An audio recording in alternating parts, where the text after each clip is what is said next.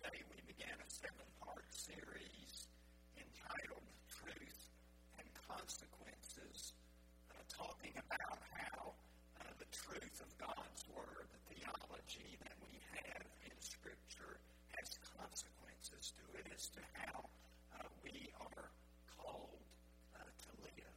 And we talked about a passage in Mark 8 where Jesus calls us to deny ourselves, take up our cross, and follow Him.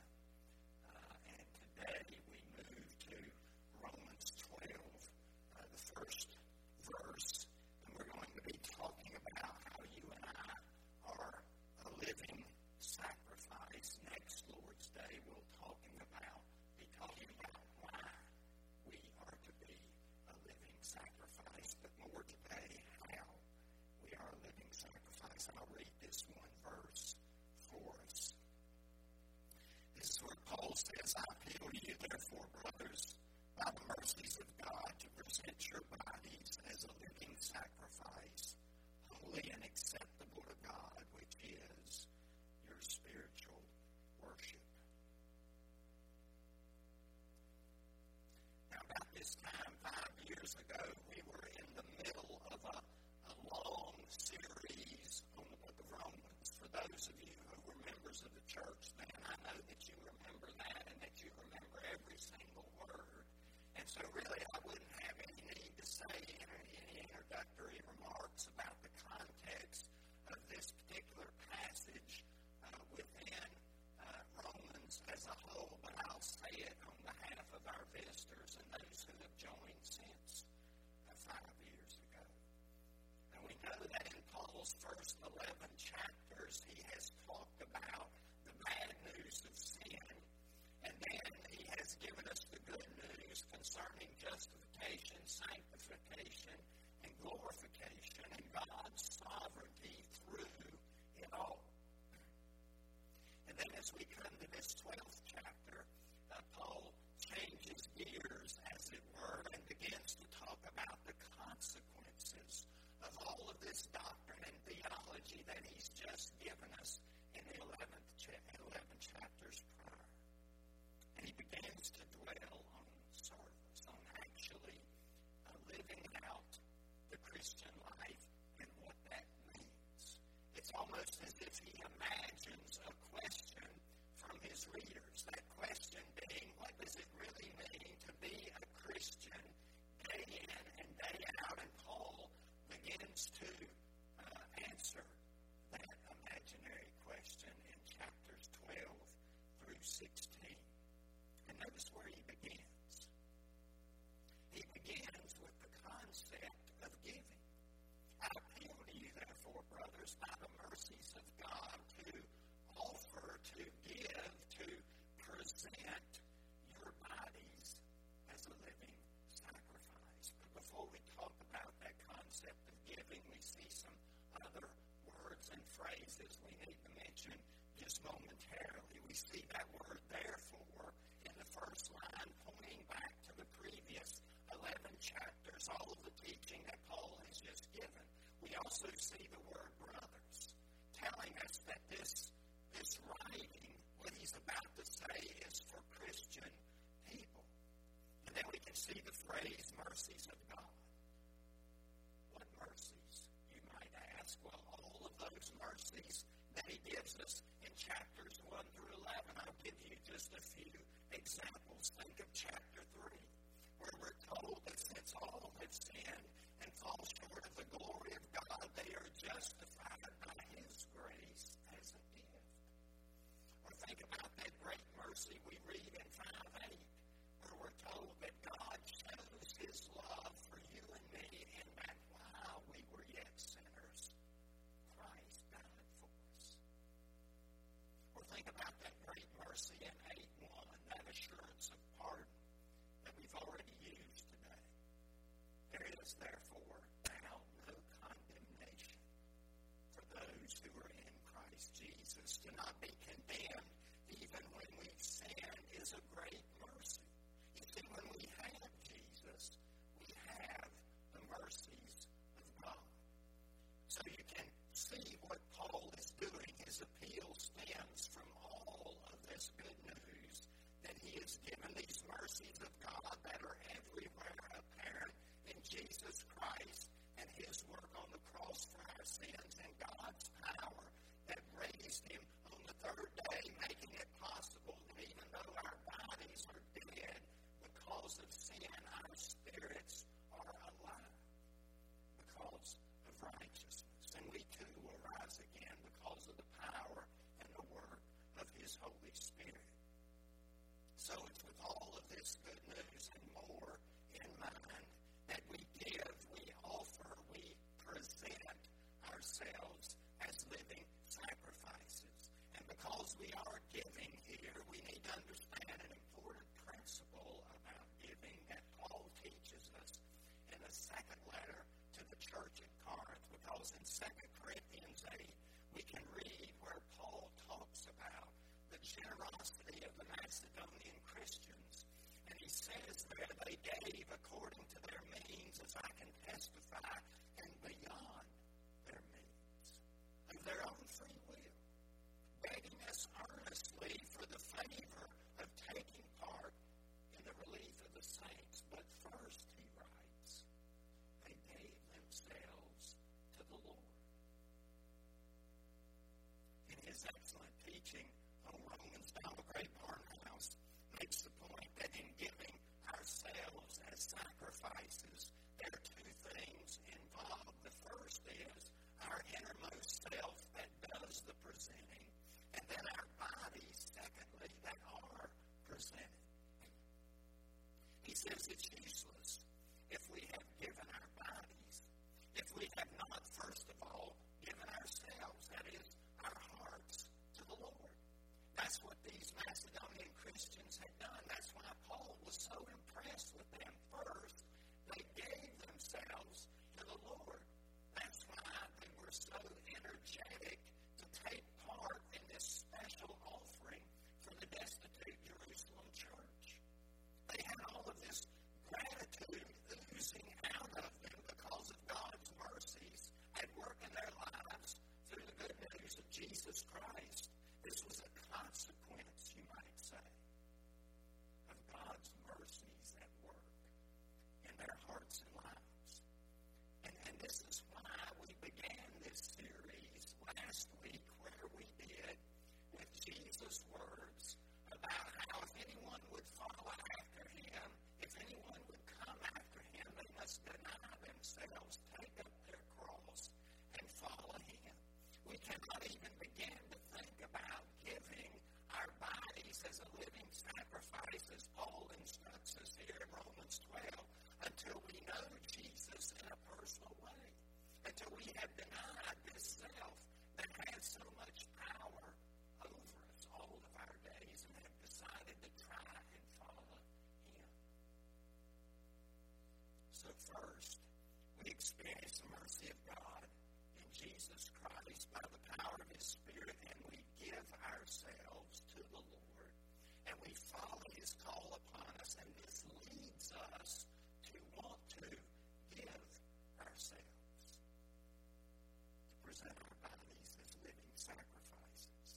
Now, if you want some specifics of what this really means, biblically speaking, Martin Luther, in his commentary on Romans, points us towards 2 Corinthians, the 6th chapter. This is where Paul says, we entreat you not to accept the grace of God in vain. And he goes on to explain what that means, that we not accept the grace of God in vain. We don't want to do that. And Paul says, when he defends his own ministry, he says, as servants of God, we commend ourselves in every way. And then he gives this long list. Through great endurance in afflictions, hardships, calamities, beatings, imprisonments, tumults, labors, hunger. Here, those are all sacrifices. And then he changes tunes with another list and says, by purity, knowledge, forbearance, kindness. Sounds kind of like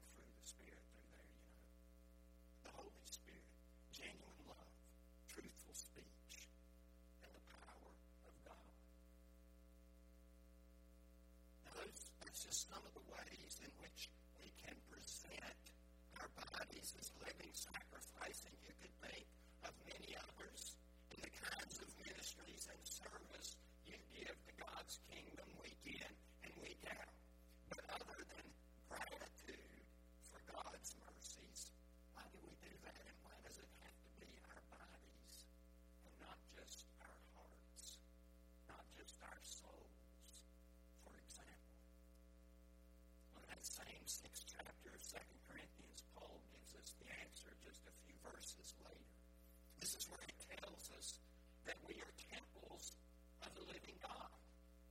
And he's talking about us as individual Christian people. And he bases this upon Leviticus 26. For Paul writes, as God said, I will live in them and move in them, and I will be their God. You see, this is why we present not just our hearts, not just our inner beings, but our very bodies as living sacrifices, because God no longer dwells in a building like he once did in the temple in Jerusalem, but instead dwells in his people. As Paul had already told the church of Corinth in his first letter, the 6th chapter, do you not know that your body is a temple of the Holy Spirit within you, which you have from God? You are not your own. You were bought with a price, so glorify God in your body. And since he is living in you and me, we have to stay away from those things of the world that would defile this temple of God. This is how we glorify God with our bodies. But this type of lifestyle is a sacrifice as well. Where we go, what we do, what we refrain from doing. All of this has to do with presenting our bodies as a living sacrifice. And think, too, about the way Paul phrases this here. He uses the word sacrifices. It seems to me that he could have used the word service, for example. You know, present yourselves in service because of the mercies of God. Or he could have used the word worship. Present your bodies in worship because of the mercies of God. But he chose to use this word sacrifice, which was a loaded word in his day and time, because pagan and religious people alike knew what sacrifices were all about. They had witnessed them over and over again. Peter uses the same word in his first letter, where he implores his readers to come to him, to that living stone rejected by men, but in God's sight chosen and precious. And like living stones, be yourselves built into a spiritual house to be a holy priesthood, to offer spiritual sacrifices acceptable to God through Jesus Christ. Now, it's interesting that Peter, and we're going to use this passage at the end of this series, it's interesting that Peter calls us there a holy priesthood. So that means you and I are priests. You know, that's one of the great tenets of the Reformation and that theology, that the priesthood of all believers. So yes, we are priests. And then Paul says here in our text today, present yourselves as living sacrifices. So does that mean that the priest and the sacrifice are one and the same? That's exactly what it means. We are the priests who present the offering. And the offering we present is our own bodies. All that we are for God and his kingdom. We do this because, remember, we have denied ourselves, taken up our cross, and are following our Savior and our Redeemer. And if we're following Jesus, what did he do? He was the great priest who offered himself as a sacrifice on the cross. I'm not going to quote you any scripture, but all of the middle chapters of the book of Hebrews, that's what they're dealing with. The fact that Jesus Christ is the great high priest after the order of Melchizedek, and at the same time, he's the once and for all perfect sacrifice for the sins of the world. Jesus did it first. He was the priest who presented his body as a sacrifice. You and I are called to do the same in the same kind of terminology in Scripture. Now, obviously, the sacrifices we present are nothing like the sacrifice that Jesus made. He died in our place, taking our punishment upon himself so that we might not experience that punishment from God. His death was a substitute for our eternal death. We can live forever, you and I can, before a holy God, even